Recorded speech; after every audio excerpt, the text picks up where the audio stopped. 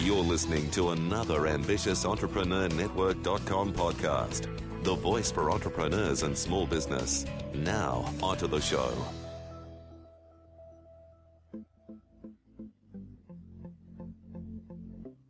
This is Women in Leadership Podcast, featuring success insights from women around the globe. Now, over to your host, Anne-Marie Cross. And welcome to another episode of Women in Leadership Podcast. I'm your host, Anne-Marie Cross, the podcasting queen, and this is episode 85. Now, today's guest says, when you talk to yourself the way that you would talk to your best friend, you are practicing radical self-care with compassion and love. And joining me on today's show is Christina Hallett. Christina is a practicing board-certified clinical psychologist. She's an associate professor of psychology, a speaker, executive coach, shaman, and author of Own Best Friend, 8 Steps to a Life of Purpose, Passion, and Ease. Now, because Christina has a professional and academic background in psychology, she knows the neuroscience and the data behind changing the ways we think and respond. But it's her 55 years of experience living as a woman and battling her inner doubts and her demons that makes the professional knowledge real. Now, on today's show, Christina's going to share fear and stress are universal experiences, but they don't have to control our lives. She's going to talk about how we talk to ourselves inside our own head has everything to do with how we interact with others, the success we do have or maybe don't have, as well as whether or not we are having a life that we're living that we really are happy with. Also, she's going to talk about how we can rewire our brain to stop comparing and start enjoying life through small, repeatable practices and so much more. Welcome to the show. Hi, thanks so much for having me. It's such a pleasure to be with you. Everything that I read, as part of your bio, the ups, the downs, the inner critic, I think we can all relate to that, no matter how old we are, the stage that we are in our business or in our leadership role if we're in corporate. So really looking forward to the insights you're going to share today. From your background, this has always been something that you've been fascinated with and therefore studied and now bring forward working with clients and obviously women, something you've always enjoyed doing? Absolutely. Actually, when I was 12 years old, I was the first female caddy at our local golf course. Wow. Right? I know. And here's the quick story about that. So I showed up for a training to be a caddy. And the caddy master, there was about, 25 or so other young men there with me, around the same age. And the caddy master looked at me and he said, "Why are you here?"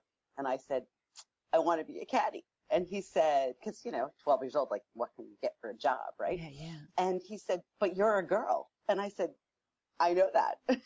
And I wanted to be a caddy. Right. And truthfully, he did not want me to stay, and I just refused to leave. And I said, "Come on, like I can do this." Yes.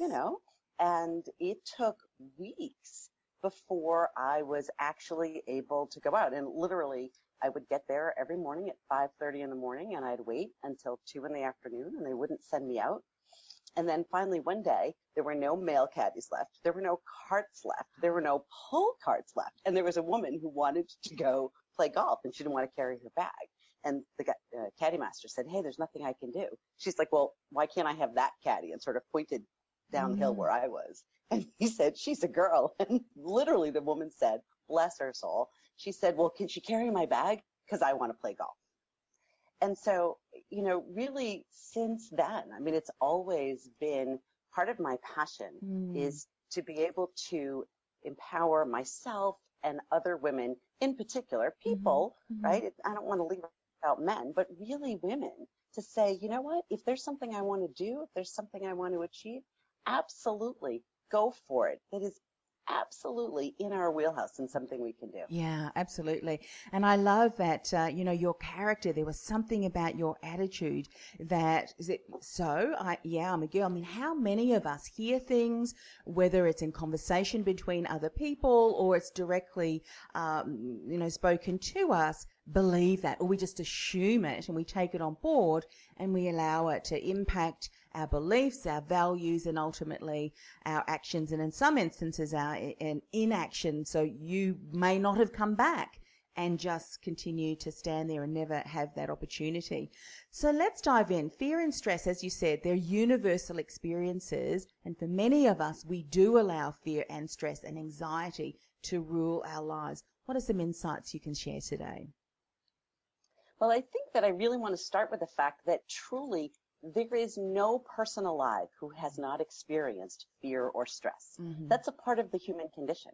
In fact, our brains are wired to be able to notice and pick up on and help us to respond to stress. Yes. And beyond that, in fact, our brains are wired a little more strongly to pick up on things that are potential dangers or potentially negative. Mm-hmm. And that developed for really good reasons. We had to be able to run away from saber-toothed tigers or whatever other threats there were.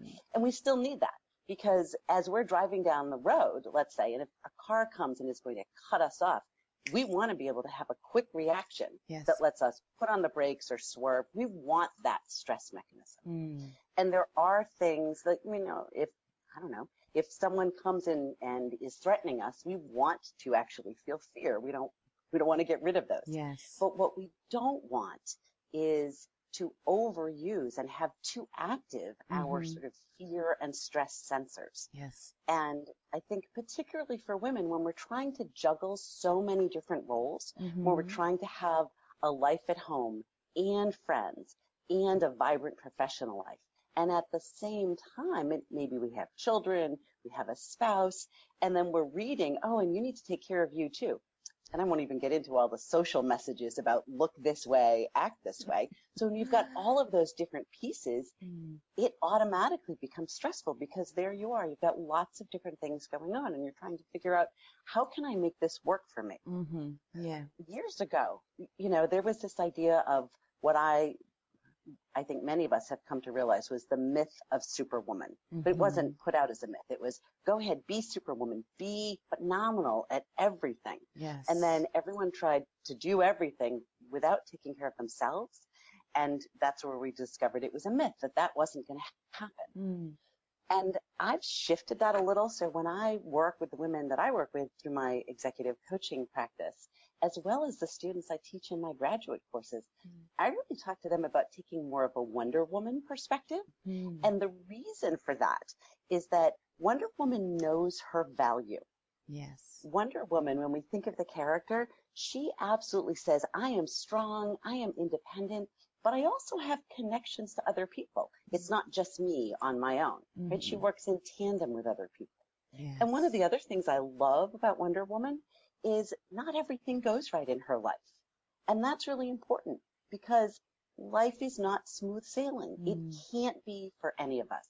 And part of, I think, the way that we can most effectively approach our life is to say, yeah, there's going to be ups and downs. And what I'm going to do is I'm going to learn to ride the waves.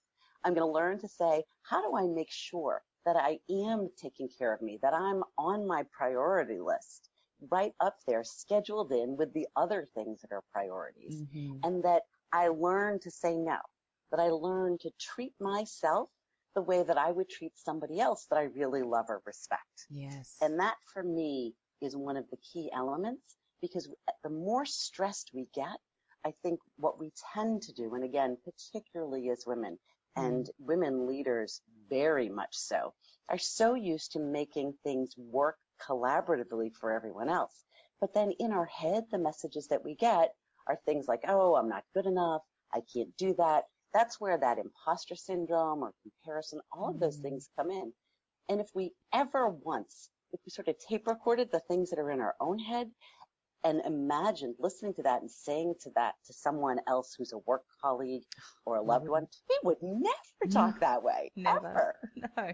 I love what you're saying because it's such an important reminder that every single one of us has moments where, as you said, we try and do a lot of things, but we have to realize that whatever we're working on is important and to focus on that and not to try and be all things to all people. Because often we can assume, and as we're looking around, that everyone else has got it together. And often we don't realize that, you know what, she may have that together in that aspect of her life, but there may be other aspects at the moment that she's not working on. And I think where it's really important is to not allow that worry you and to feel shame and guilt. I think guilt and shame are two emotions. I mean, years ago, and this probably sounds ridiculous, but I decided guilt was a wasted emotion.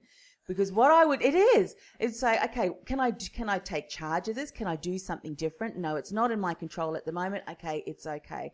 And then it's like if the other person, whatever they decide how they think about it, that's on their shoulders, not mine. And it really has freed me up. Let's talk a little bit about that, because I hear so many women get stuck in that whole guilt thing as well. And that's all like an added emotion, which really we're weighing ourselves down with. I agree with you wholeheartedly. So one of the central things that I tell people is, here's the good news and the either good news or bad news, depending on how you look at it. You are the one person who is responsible for your thoughts, feelings, and actions. And you are not responsible, even when you want to be, for anyone else's thoughts, feelings, and actions. Yes. And no one else is responsible for your thoughts, feelings, and actions. So whatever the interaction is, if you walk into a store and you think that the person who is attending to you is being rude, that's not a time to say, oh, what's wrong with me? That's a time to say, that's a person who's in charge of their thoughts, feelings, and actions, and I'm in charge of my own. But it's the same thing in a work setting. So if you have a boss or a colleague who's interacting in a way where you're not really comfortable, they're not making you feel a particular way. That's really your choice in how you want to perceive the situation and what you want to do. And I agree. I don't think that there's anything to be gained from guilt other than whatever the initial learning lesson is. So something happens, it doesn't go the way we want, or we're uncomfortable, or we wish it had gone differently. Great. Look at it briefly, assess, is there something that I could have done differently? And the marker that I use is, was I being my best self? The best self that I have to bring in that moment. If I was, that's all I can do. And then move forward. If there is something, and there is so often something that we can change or amend, great. Take that learning episode in and apply it going forward. But that's it. Holding on to that emotion of guilt really just keeps us facing back into the past. Yes. We don't want to do that. And we don't want to be anticipating the future. That just causes stress. The only thing, in fact, we can do is live in this moment right now. So I think we have to let go of guilt and let go of stress and sort of say, well, here I am. I've got the knowledge of everything that I've been through. I'm in charge of me. What I tell my coaching clients is, you are the CEO of you. Yeah. So be that. Yeah. Right? So important. Right. Yeah. Something I love about that and how you've explained that, and I think for people who are listening and watching, go back. And if you are watching and listening to the recording, go back and listen to it again. There are so many core principles to that. Because sometimes what can happen is other people, and I've got a red flag that goes up and I just kind of smile on the inside. They try through their words and their behavior create a situation where you are pressured into doing something or saying something because of guilt.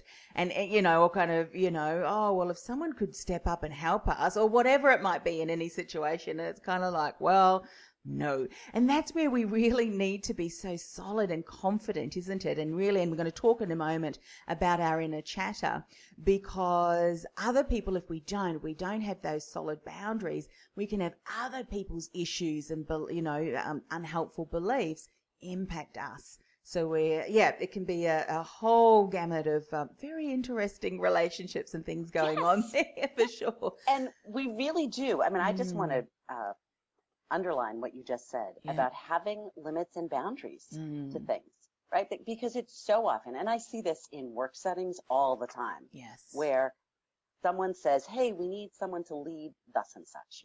And then there's silence, and people are trying to lower their eyes and not like, don't pick me kind of thing. And then often as women, because we're so used to being collaborative, which is fabulous, and being cooperative, which is a fantastic way to be, and we don't want other people to feel bad, and we think, okay, well, I could do that, and we then say yes to something where we're not, in fact, saying yes to ourselves. That when we need limits and boundaries, we need to actually be strong enough, exactly as you put, to say, I appreciate, or thanks for asking, or thanks for thinking of me, but that's not something I'm able to take on right now. Yeah. Come back to me the next time, or I'm happy to talk to you about other ways that I might be able to help other than that. Yes. And I was actually just interviewed particularly about the issue of saying no, and how do you say no when everybody else is sort of putting some pressure on and expecting that you'll do it, and literally leading to that inner voice that says, oh, what are they going to think of me if I say no? Yes, I love that. I remember years ago a colleague would often run out of time, and that was because of their mismanagement of time, and they'd leave things to the last minute. And this is where we really need to practice, I think, so that we can say things with confidence and an assertiveness that can also be quite empowering. And so I remember, I was quite young back then, saying, this is interesting. It seems that, when we're getting to a deadline, there are things that are often still to be done. So I'm wondering, maybe we can just take a step back and look at how you're doing the process so that you don't get to a stage. Because unfortunately, I'm not able to help you. And something like that. I really wanted to say no, but sometimes you just need to do that. And that's the same with clients, demanding clients who may be paid for a certain package, but continuously come, I want more and more, or they don't show up for appointments and all those sorts of things. We need to take control, and everything that you said today can really relate beautifully to those situations. Let's talk about how we talk to ourselves. That inner critic, that inner voice, the assumption, that, and I don't know if you've had this, Christina. Sometimes you have these conversations in your head. If she says this, I'm going to say that. And if he does that, and then I'll stop and go, do you realize you've just wasted 5 minutes on a conversation that may not even occur, and you're all flustered, and help us.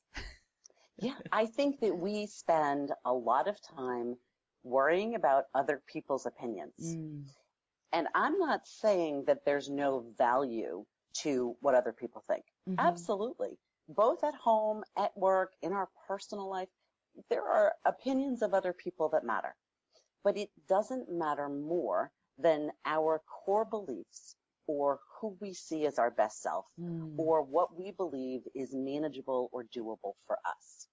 And often, I think that we engage in those conversations when we're trying to imagine, how can I say this or say no to that without that person being mad at me or upset with me, or I'm afraid they won't like me.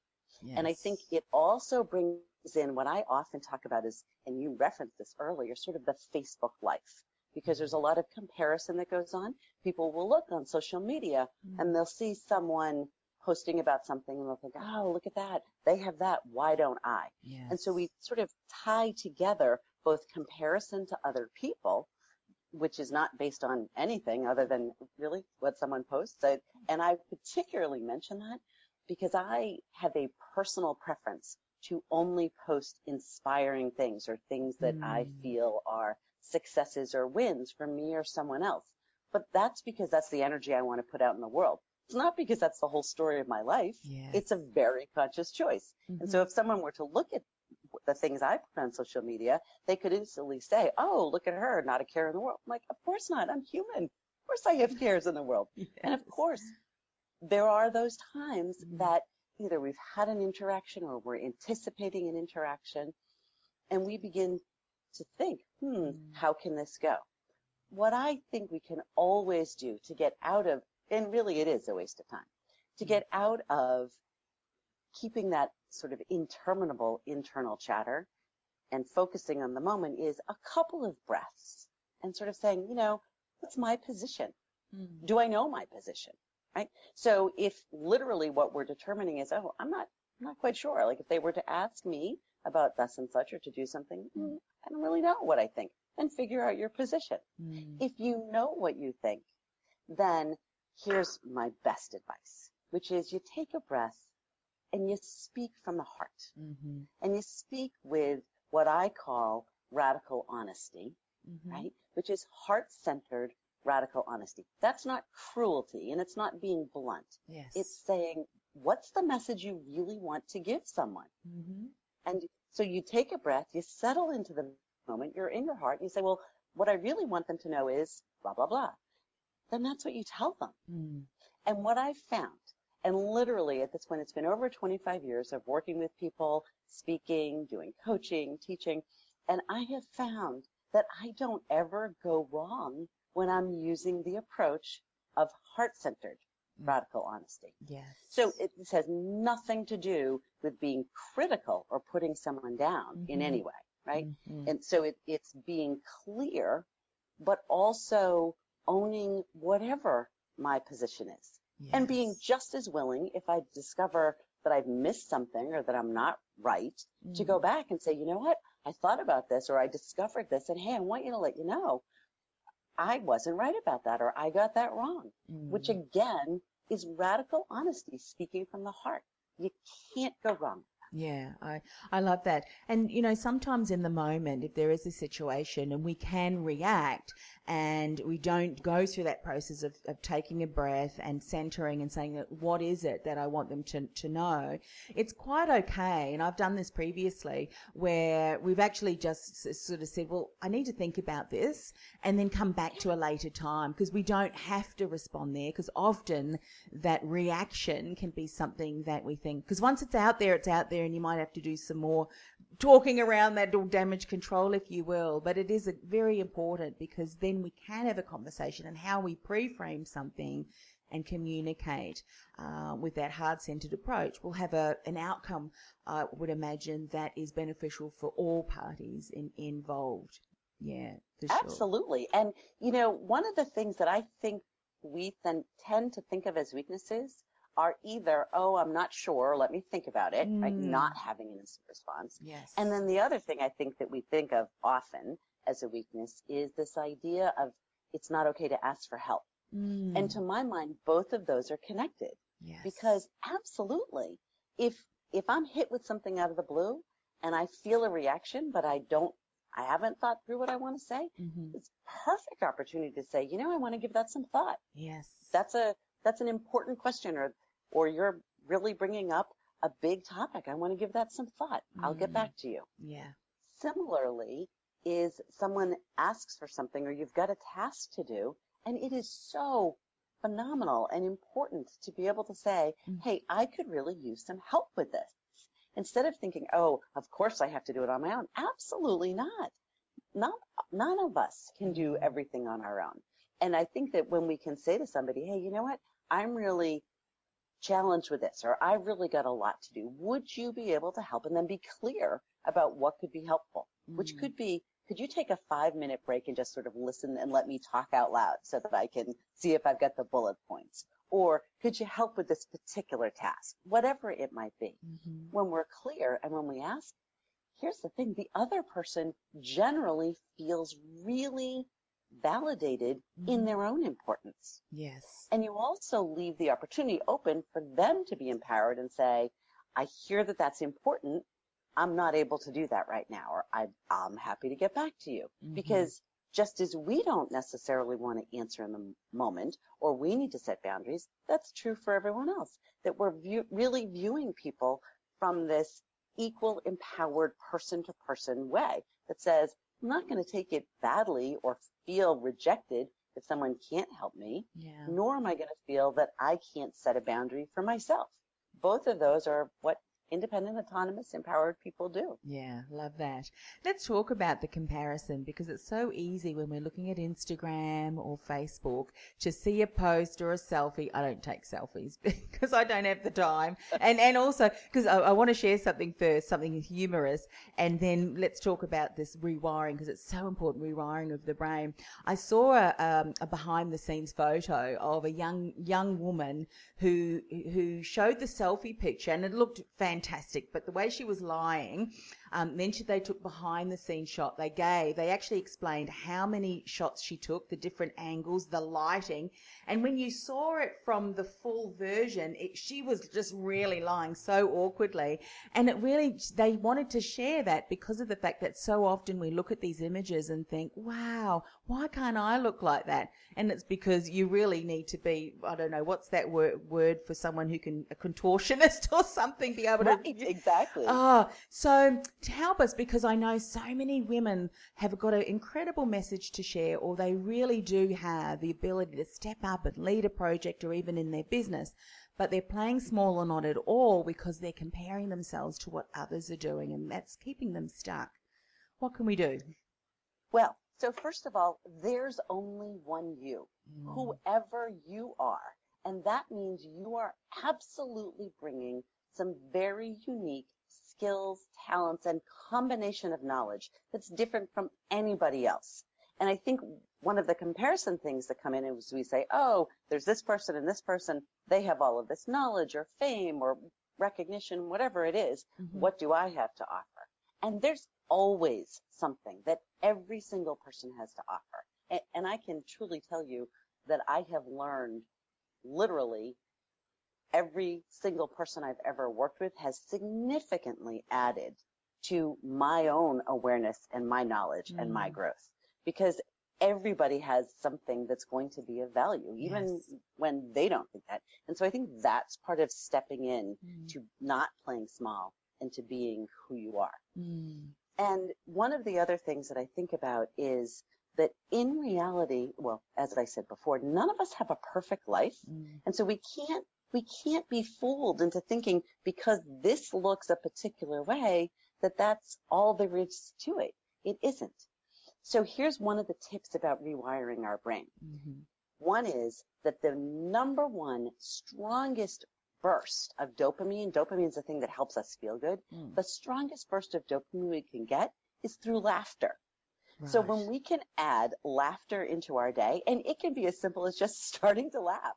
I do this all the time because I will just start laughing with people, and then I can't help it because you just break into laugh. It's infectious. So, right. When we add laughter in, we're automatically giving our brain and our entire nervous system, our whole body, right, as well as our thinking mind, a shot of feeling better. And that positions us to be able to live bigger.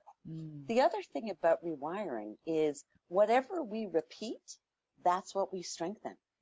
So if we're thinking all the time, I'm no good, they're better than me, I'm no good, the more we think that, the more we're strengthening the neural pathway that says, oh, I'm no good.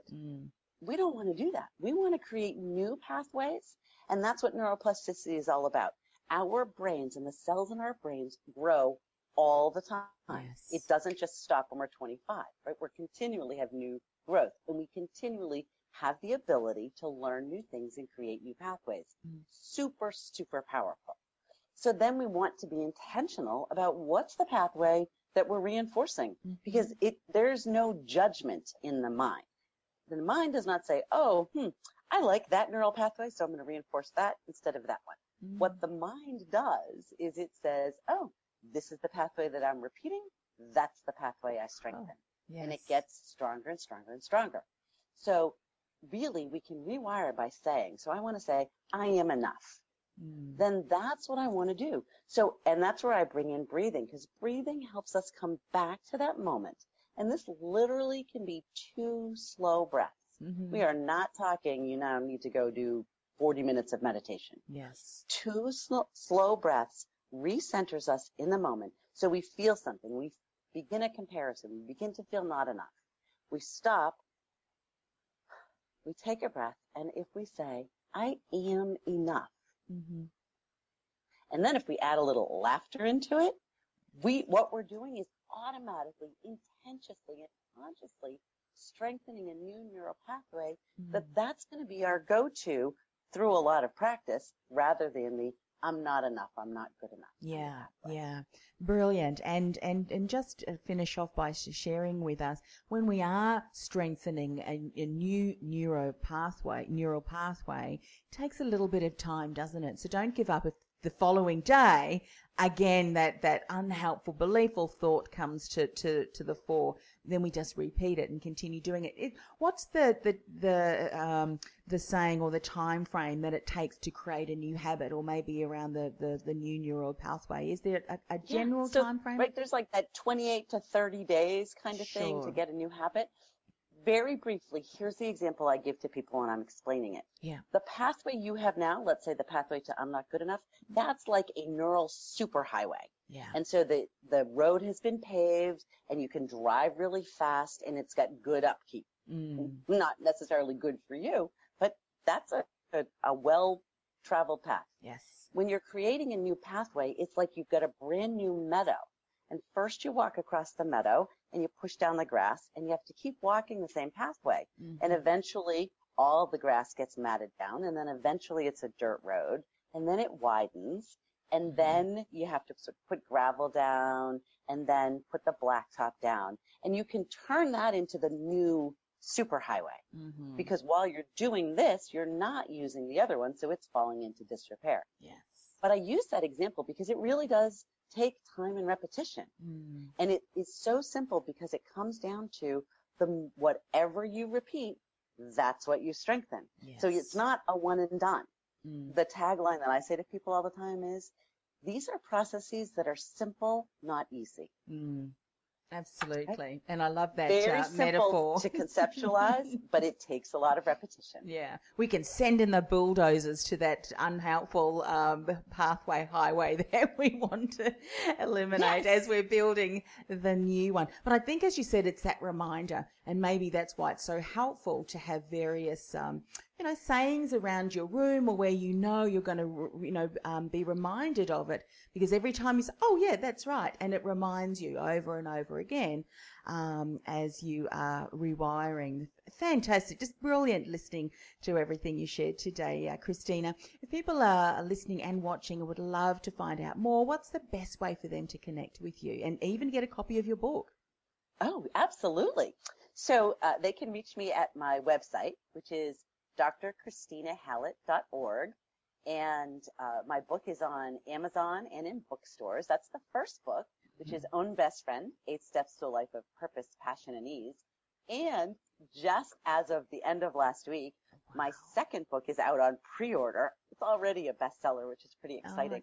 Second book is called Be Awesome, Banish Burnout, Create Motivation from the Inside Out. Oh, I love that. I love that. And of course, more details, go to the link that Christina shared, and we'll put all of the contact details and also your social platforms on the show notes to ambitiousentrepreneurnetwork.com/WIL85. Christina, thank you so much for coming to the show. As I said, it was so important. So many of us, we can start to, really build and reinforce stronger neural pathways to eliminate any of those unhelpful beliefs that are keeping us stuck, but also to really strengthen boundaries and our inner confidence. And I love that whole laughter because, sometimes it's good to watch those little mini videos on Facebook, the ones that and sometimes they're just a couple of seconds. So you watch them again and again and they are hilarious. And that's good to know that it's actually good to watch those videos because you're creating dopamine, which... Absolutely. Thank you so much, Emery. This was such a pleasure. I had so much fun. I could talk to you for hours. Yes. All right. Well, maybe we'll have to come and get you back on the show and we can dive into your new book. Maybe in the next couple of months or so, reach back out and we can dive into that. So I think burnout is something that we can all relate to and certainly would benefit from strategies and tips and insights in that area too. But for now, thanks for coming on the show. All right. Take care. You've been listening to Women in Leadership Podcast, brought to you by BeTheDifferenceMovement.com. Changing the world, one message at a time. Do you feel called to influence real change with your message? Join our supportive community of like-minded influencers, thought leaders, and disruptors at www.BeTheDifferenceMovement.com. That's BeTheDifferenceMovement.com.